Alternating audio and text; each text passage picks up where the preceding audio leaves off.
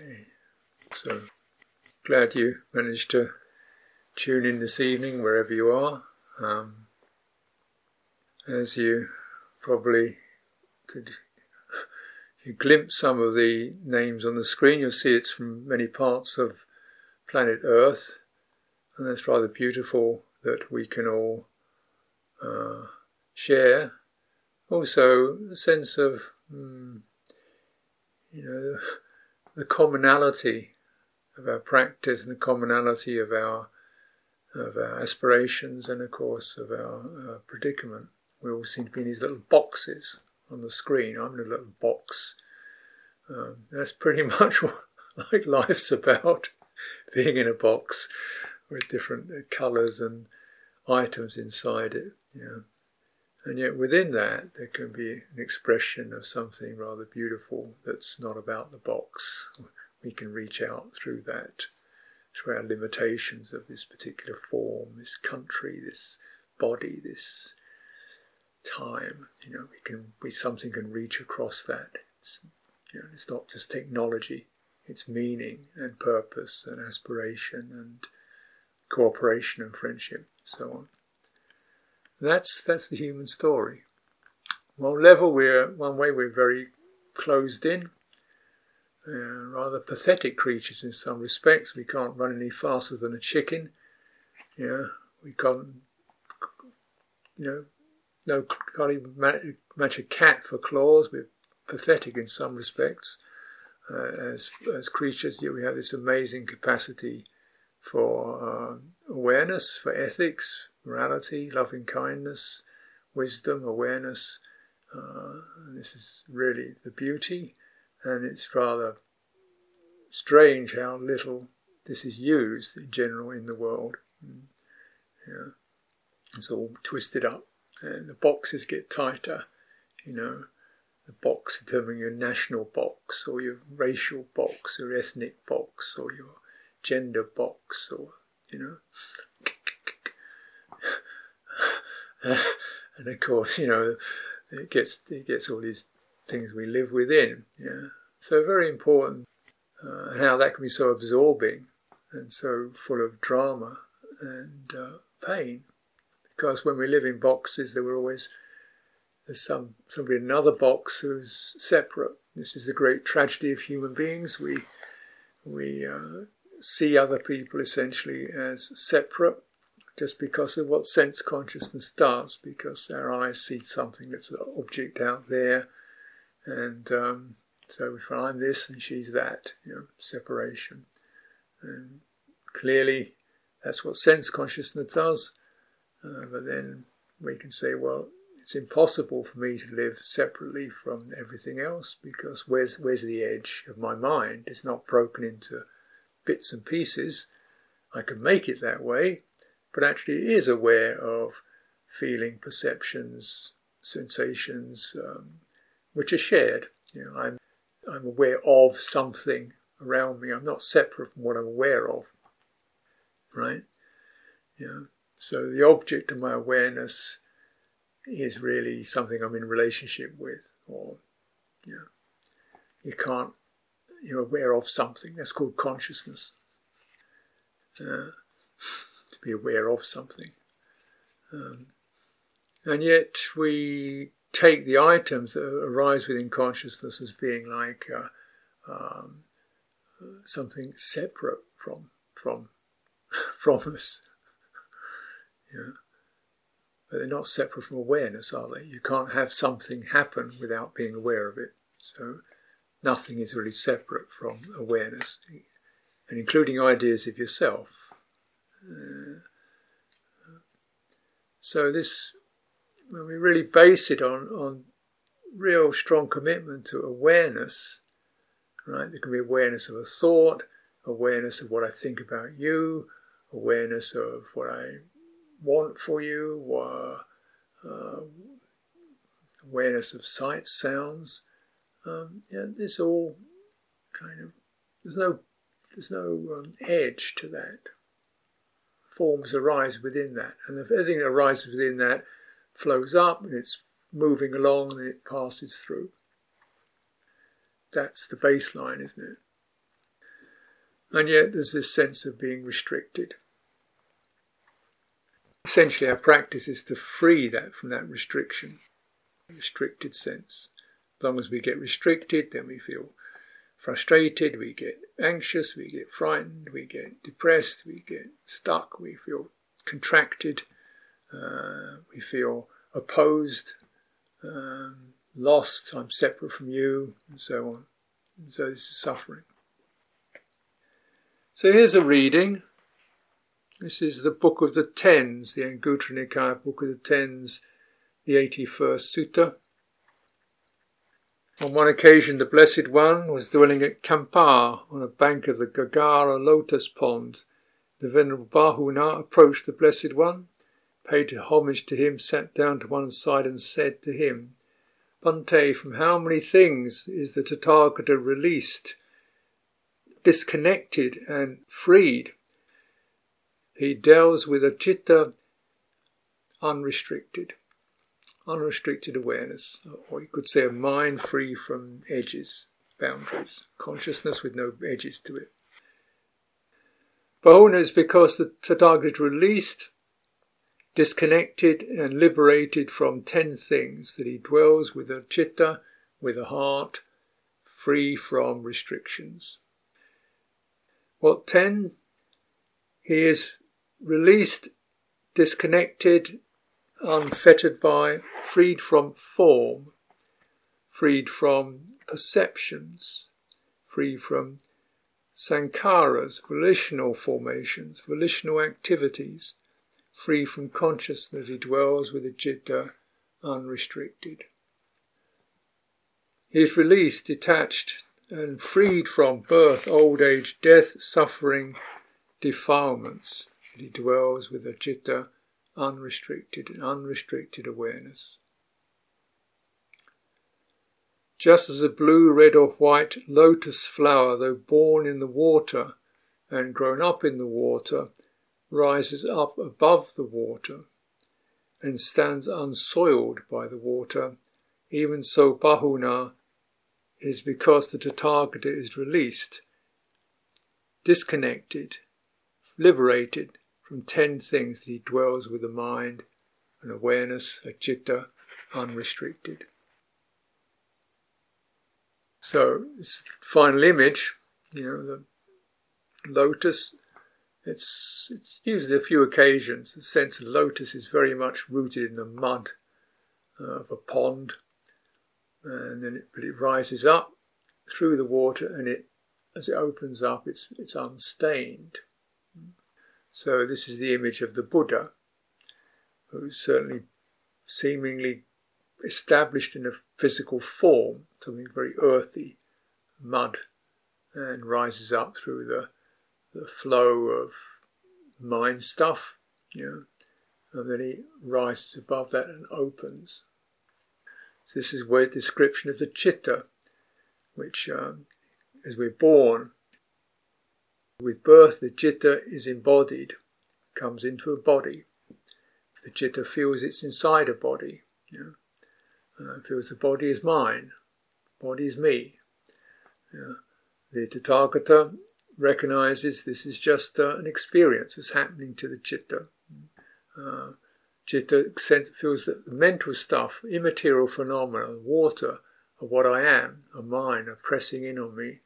The Tathagata rises up through that and opens out of these experiences, which is essentially, there's a whole list of them here, 10 here, but you could summarize it as the 5 aggregates, called the aggregates affected by clinging. So if we really kind of try to understand why this particular coinage occurs, there's no other teacher who talks about the 5 aggregates. They talk about sense bases, they talk about desire, they talk about hatred, loving kindness. Only the Buddha. No other teacher talks about the aggregates. It's a specific formulation the Buddha presents. And it's not easy.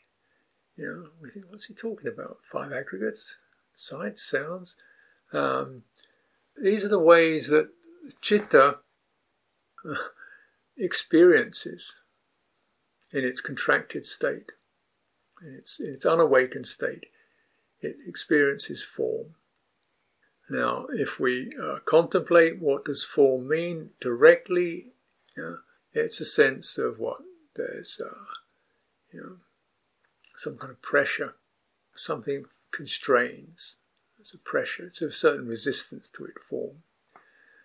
But then if you contemplate form internally, your own experience of being present within a form, for a start you realise, well, that experience is neither male nor female, old nor young, it's just the experience of pressures, a sense of pressure, a sense of warmth, a sense of solidity that arises.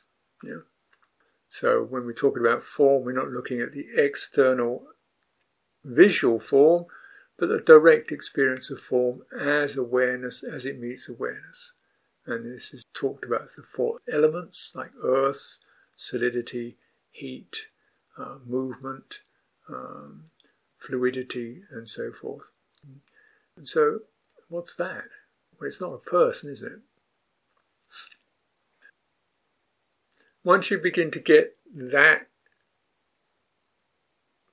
realization, because it's something you can do fairly easily, you directly experience that. You can call it your body, but that's something you add to it. You could say, it's big or small, but that's something you add to it. Actually, what you experience is a flow of particular phenomena that have a degree of solidity, fluidity, warmth, movement to them, pressures.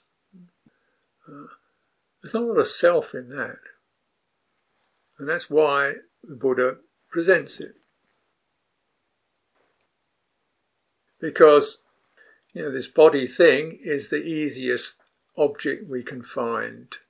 And once you begin to see that the visual body is just a visual appearance that you can see with your eyes, but that is not what you experience with awareness. You experience this sense of elemental properties moving around. And that's quite a shift, because once you see that, you also recognize that this form experience is actually constantly like a fountain. None of those experiences stay static. They're all in various kinds of pulses and movements and pressures. And they begin to, as your awareness contacts that, then you also come into contact with the quality of the agreeable or disagreeable. Things are slightly better, this is more pleasant, that's more pleasant. And the citta is very attracted to that. When I say attracted, it's not delighting in it in a greedy way, because some of the experiences of feeling are rather unpleasant. But still, the citta is mesmerized by feeling. Feeling is the important thing. It goes to that, and it gets highly activated by that. And clearly some of this feeling can arise in contact with these form experiences. The degree of energy in them. Citta feels it's too intense, or it's not strong enough, so it feels uncomfortable. But primarily, it always comes down to mental feeling. When I say mental feeling, I mean the way that we immediately interpret experience, most immediately, voluntarily. And so we experience this as too intense, unpleasant, can't manage it, citta. And that can be moderated by expanding your citta's awareness over an experience of uncomfortable feeling. It's the intensity of it and the contractedness of it that gives rise to an intensification of mental agitation, and you get bound up in it. The more intense it gets, the more the citta feels locked. So, then of course, a lot of feeling comes through called perception, which means we remember something. We notice something strikes us. Oh, that looks bad. Oh, that looks terrible. Oh, that's really worrying. Oh, I don't like the look of that. So we get that unpleasant feeling. And this is very primary. We're reading, or the citta is reading all the time. Is this agreeable or disagreeable perception? That's what gives it its direction. It wants to find a direction, and the direction is get away from the unpleasant, get to the pleasant. If you find the unpleasant, then try to defend yourself from it or avoid it. Now, this is where perception and feeling, which are these also aggregates, constrict the citta. They get the citta locked in and start to get it stirred up. And the stirring up gives rise to this other experience called sankhara, which means certain intentions and volitions and aims and purposes and strategies start bubbling up. How do I get out of this? How can I stop that? Shift this way, that way. Which, it makes the mind very restless.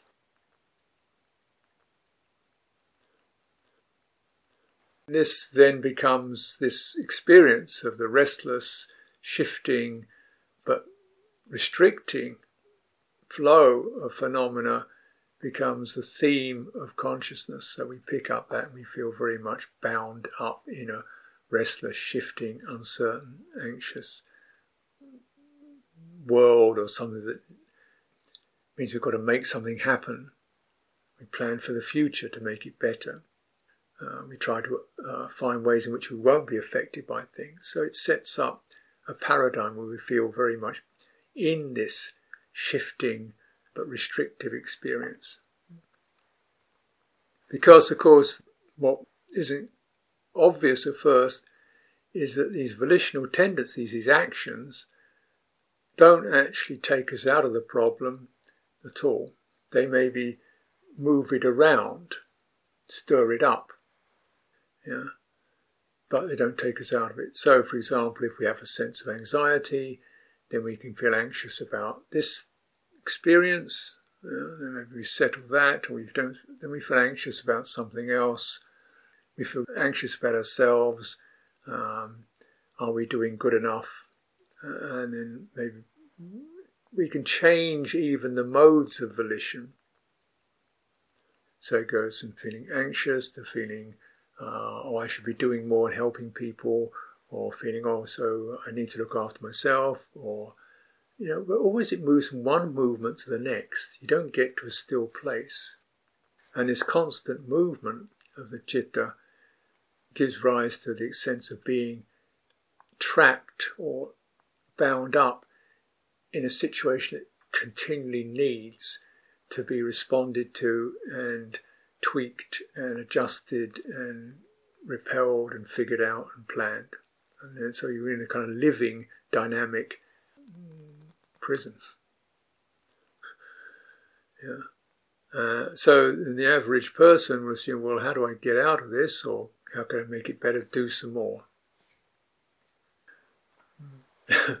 Now, what does the Buddha do to not feel so trapped? Since he obviously lived in a world where there was distinct unpleasant experiences.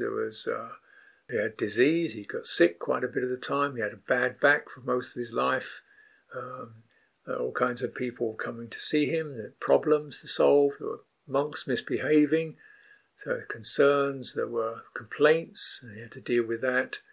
People trying to kill him, his own cousin trying to kill him 7 times, sending people with arrows and bubbling boulders down on him. So, okay. So you get the message. Basically, the Buddha was not living in some kind of cloud 9, floating on air. He was living on the earth with what human beings experience in some form or another. How is he not really being restricted? How is he not? If somebody's trying to kill him, why isn't he walking around with a bodyguard? Why isn't he calling the police? Why isn't he in a state of paranoia? Yeah. Why is it when he's sick and dying, even, that he, in that state of dying of colic and dysentery, is lying there saying, well, body's fading out, has anybody got any questions? Clearly not particularly bowed down by that.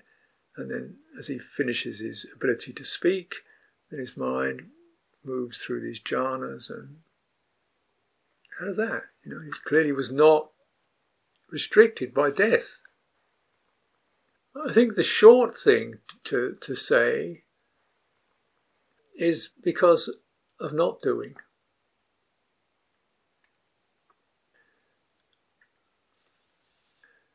We can perhaps recognize and put effort into doing quite a bit to change our situations, and we can certainly move things around in this particular scenario of problems and aging and sickness and death and conflict and people misbehaving and things need to be dealt with and not feeling so good and having certain inner psychological stuff happening that I wish wouldn't keep happening. Why am I so nervous or anxious? Why am I so obsessed? Why am I this, that and the other? What can I do? And we might find things we can try to do around any of that. The process that the Buddha is perfected was to do just enough to enable non-doing.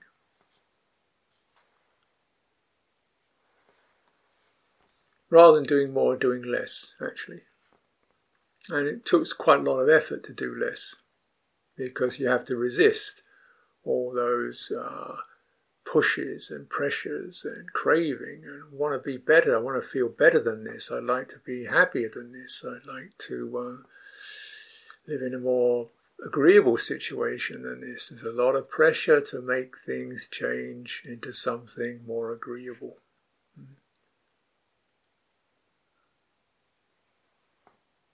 Now, that's not wrong, but it is restricted.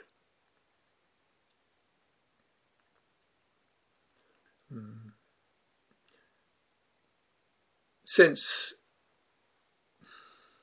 you can't do anything about aging, sickness, death, you can't do much. You can't do anything about form, feeling, perception, consciousness. You can't do anything about those. You can't say, let me have no form, let me have no feeling, let me have no perception. You can't. Or let me just have nice ones. They can contain different decorations. This perception's better than that perception, but you still have a perception of some kind. You'll still be impacted by that and meet it and be activated by it. We're often meeting what we imagine other people see us as. We have a perception of ourselves is probably the major perception that bothers us. It sits there, the perception of oneself, of feeling, well, I'm this and that. Is that good? Generally, for most people, it's not good, the perception of themselves. And there's a very interesting reason for that.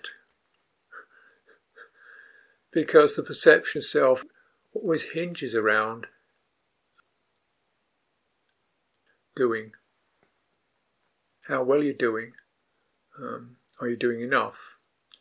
Have you done the right thing? What should you do? What could you do? What would you need to do you're not really doing enough to make yourself something other than this. You're stuck in this, what should you do? And many of our responses and actions are quite compulsive. The compulsiveness and the repetitiveness of certain actions establishes their imprint in the heart. Okay, obvious example, say I smoke cigarettes, then I become a smoker. The perception of me is I smoke. Now, I don't know how many cigarettes you smoke, but you cannot you cannot spend more of your day smoking than not smoking. if you smoked 100 cigarettes a day, for most of the day you would not be smoking, because how long does it take to smoke a cigarette? But what establishes itself is those perceptions based upon activity and compulsive activity. Now maybe you worry, maybe that's your thing. So we go, I am a worrying person. Perceptions create myself, and the more compulsive they are, the more firmly established as this is what I am. But the compulsiveness is generated through constantly acting in a certain way, and that action, the actions, the psychological actions, the mental actions, create the impression this is what I am. Say I'm a writer, or then this is what I am because I write. I'm a teacher, this is what I am because I teach. So that gives you some sense of identity that then, you want it to be a comfortable, secure, or somebody wants that to be okay, and maybe if it's a social identity that it's well received or it's not objectionable. So it requires a constant obsessive quality to make it right. Therefore, that obsessiveness imprints it very deeply in one's awareness. And then you struggle with it, or you try to improve it, or you try to get rid of it. You're putting more action and energy into that perception of yourself. You're trying to improve yourself, change yourself, concern yourself. You're putting more effort and energy into that same pattern. So that becomes bigger, because you put more energy into it. The more you don't want it, the bigger it gets, because you're putting energy into it. The more you concern yourself with it, the bigger it gets, because you're putting energy into it. The more compulsive it is, the bigger it gets, and the more it becomes yourself. And in all that, what is not noticed is non-doing. You've probably spent most of the day not killing anyone. I imagine none of you killed another human being today. Probably you didn't even kill a cat, dog, or maybe even a fly. Did you notice that? The non-killing, the non-stealing, the non-lying, the non-violence.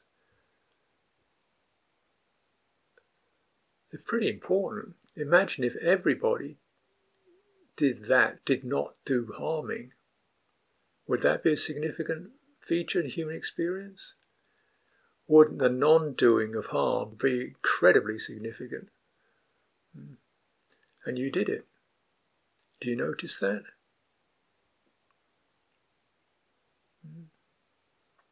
No. We notice what we're embedded in. And we're embedded in actions. Not refraining from actions, but doing more actions. This is why, very simply speaking, the important focus that we're aiming for is to aim towards the end of action, where the non-doing, you could say. Because the non-doing is very open and spacious. So you look at it in ethical terms, it's fairly, you can at least consider that. Now when we maybe think of non-harming, well, so what, I didn't harm anybody, but notice the feeling or the felt experience of the absence of violence. When you focus on the nervous system, your mind, when it's in a state of non-violence, it's rather peaceful, open. It's not resisting anything. It's not taking issue with anything. It's not manipulating anything. The mind of truthfulness, it's not distorting anything. Now, that quality gives you a handhold on what liberation means. It means liberation from all these compulsive actions. And the compulsive actions that themselves may only be one aspect of our experience, but they become the definition of myself. I don't define myself by what I'm not doing. I define myself by what I am doing. But whatever I am doing is never finished. It's always this and then that and then this and then that and then this and then that. Now, if we touch into that non-doing quality,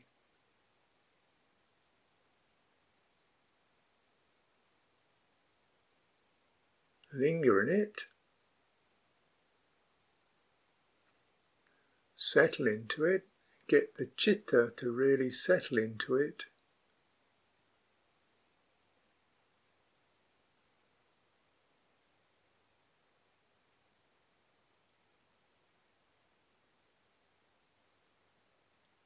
There'll probably be a certain sense of deepening, and you will start to meet or experience more fundamental compulsions, sort of restless,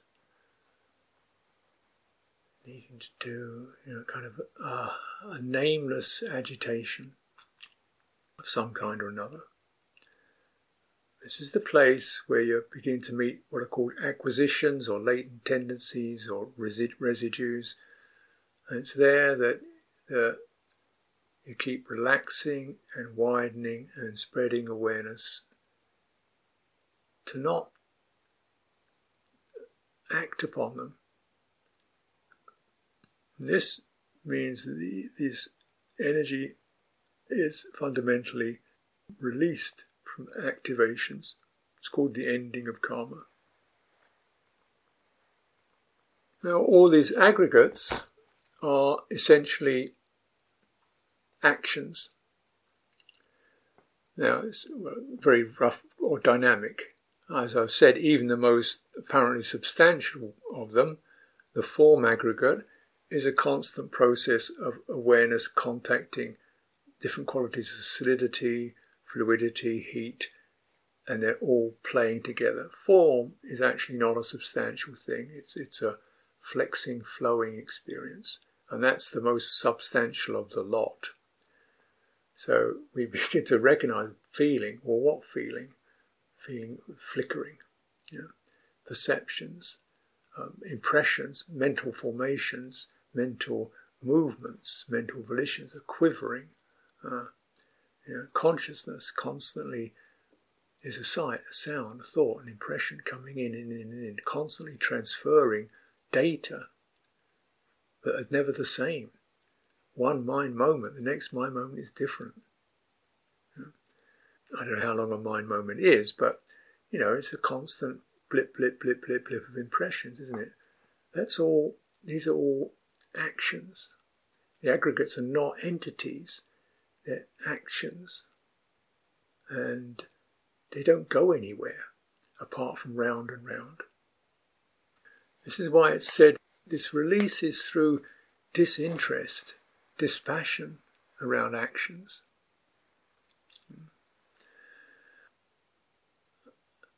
That's a lovely phrase that's used several times in the sutta. It's the citta.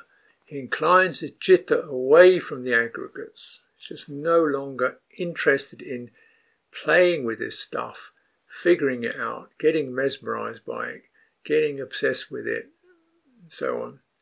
Turns the citta away from that to this is the deathless. This is the peaceful. This is sublime. The stilling of actions. The relinquishment of acquisitions, habitual, residual energies. The destruction of craving, which is the craving for something to have or something to do or the craving for something to be solid. The craving to have a solid self. The craving to have a future. The craving to have a solid world. The craving to have things figured out. The craving to get to the end of something. Destruction of that. There is no end. There is no solid to arrive at. The destruction of craving. dispassion, the heat. The fire goes out, ceasing, nibbana. The unrestricted citta, no longer activated, no longer generating activations. The aggregates are actually four experiences that the citta concocts out of this experience of being embodied in consciousness. It generates these particular interpretations and feelings and so forth. It spins them out, and it's like a spider spinning out this aggregates from its own belly, like the spider pulls out a web and then runs around on it. The citta runs around on the web of the aggregates, like the spider runs around on the web that's come from her or his own belly and been woven together. But when there is a seeing of the inadequacy of this, the futility of this, the not going anywhere of this, its inability to create anything solid, the passion goes. Where the passion goes, the volitional tendencies released. Stilling of sankhara, destruction of craving, relinquishment of habits, acquisitions, habitual tendencies, dispassion, liberation. This is why the Tathagata dwells with unrestricted awareness. He is no longer activated, no longer stirred, compulsive, obliged, pinned down by these experiences. It's said that the Tathagata, still the aggregates manifest because the citta is still in this mortal form. So still the citta still presents the experience of sense realm, body and so forth. And for the Tathagata, obviously, it can experience things beyond the sense realm, the fine material realm, the formless realms.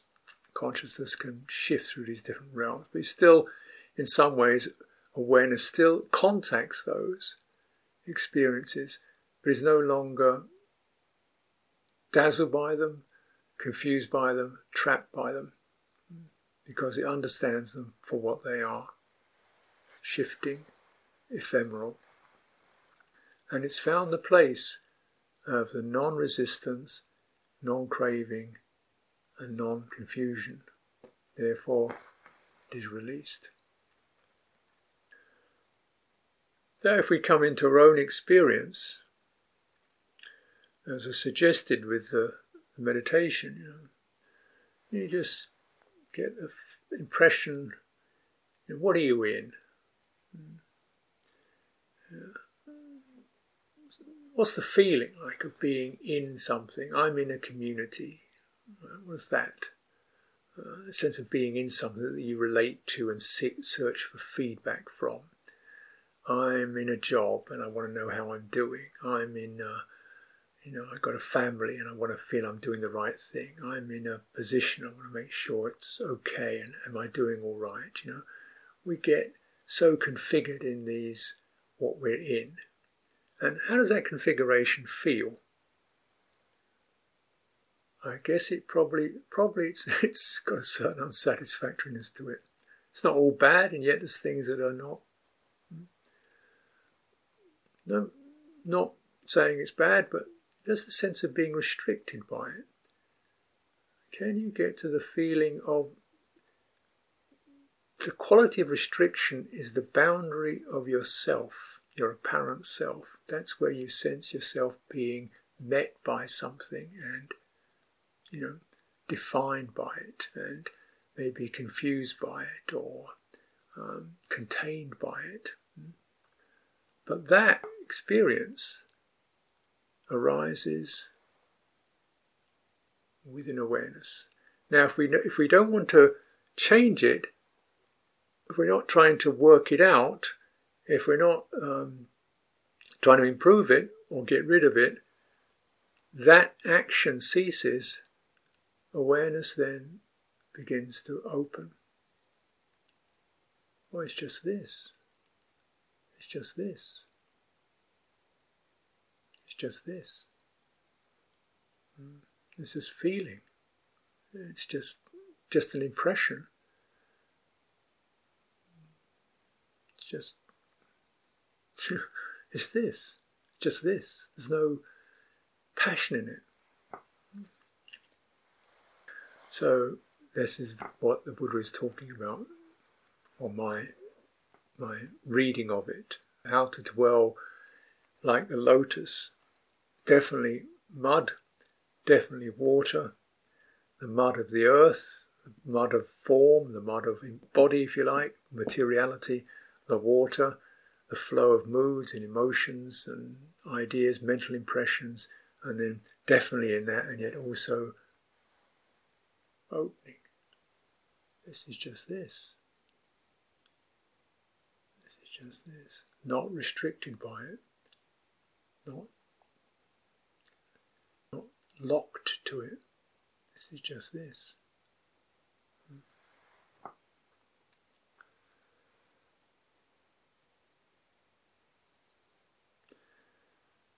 So, however that is, we have our social self. We feel we belong to a country or a society that going through upheaval, as is not unusual. We're living in a situation with this pandemic restricting everybody's lives. We live in personal circumstances, friends and relatives, maybe somebody's dying, or having, certainly the things challenging we live with and all that. And you get to the place where you feel held by it, pressed by it, urged by it, struggling with it. There's the edge of yourself, arising within awareness.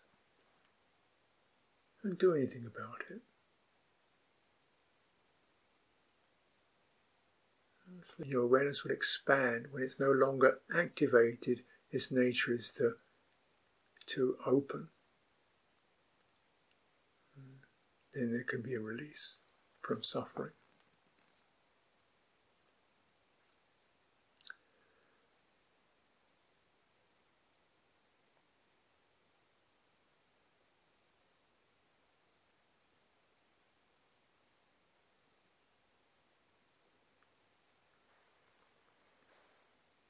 Pause there for today.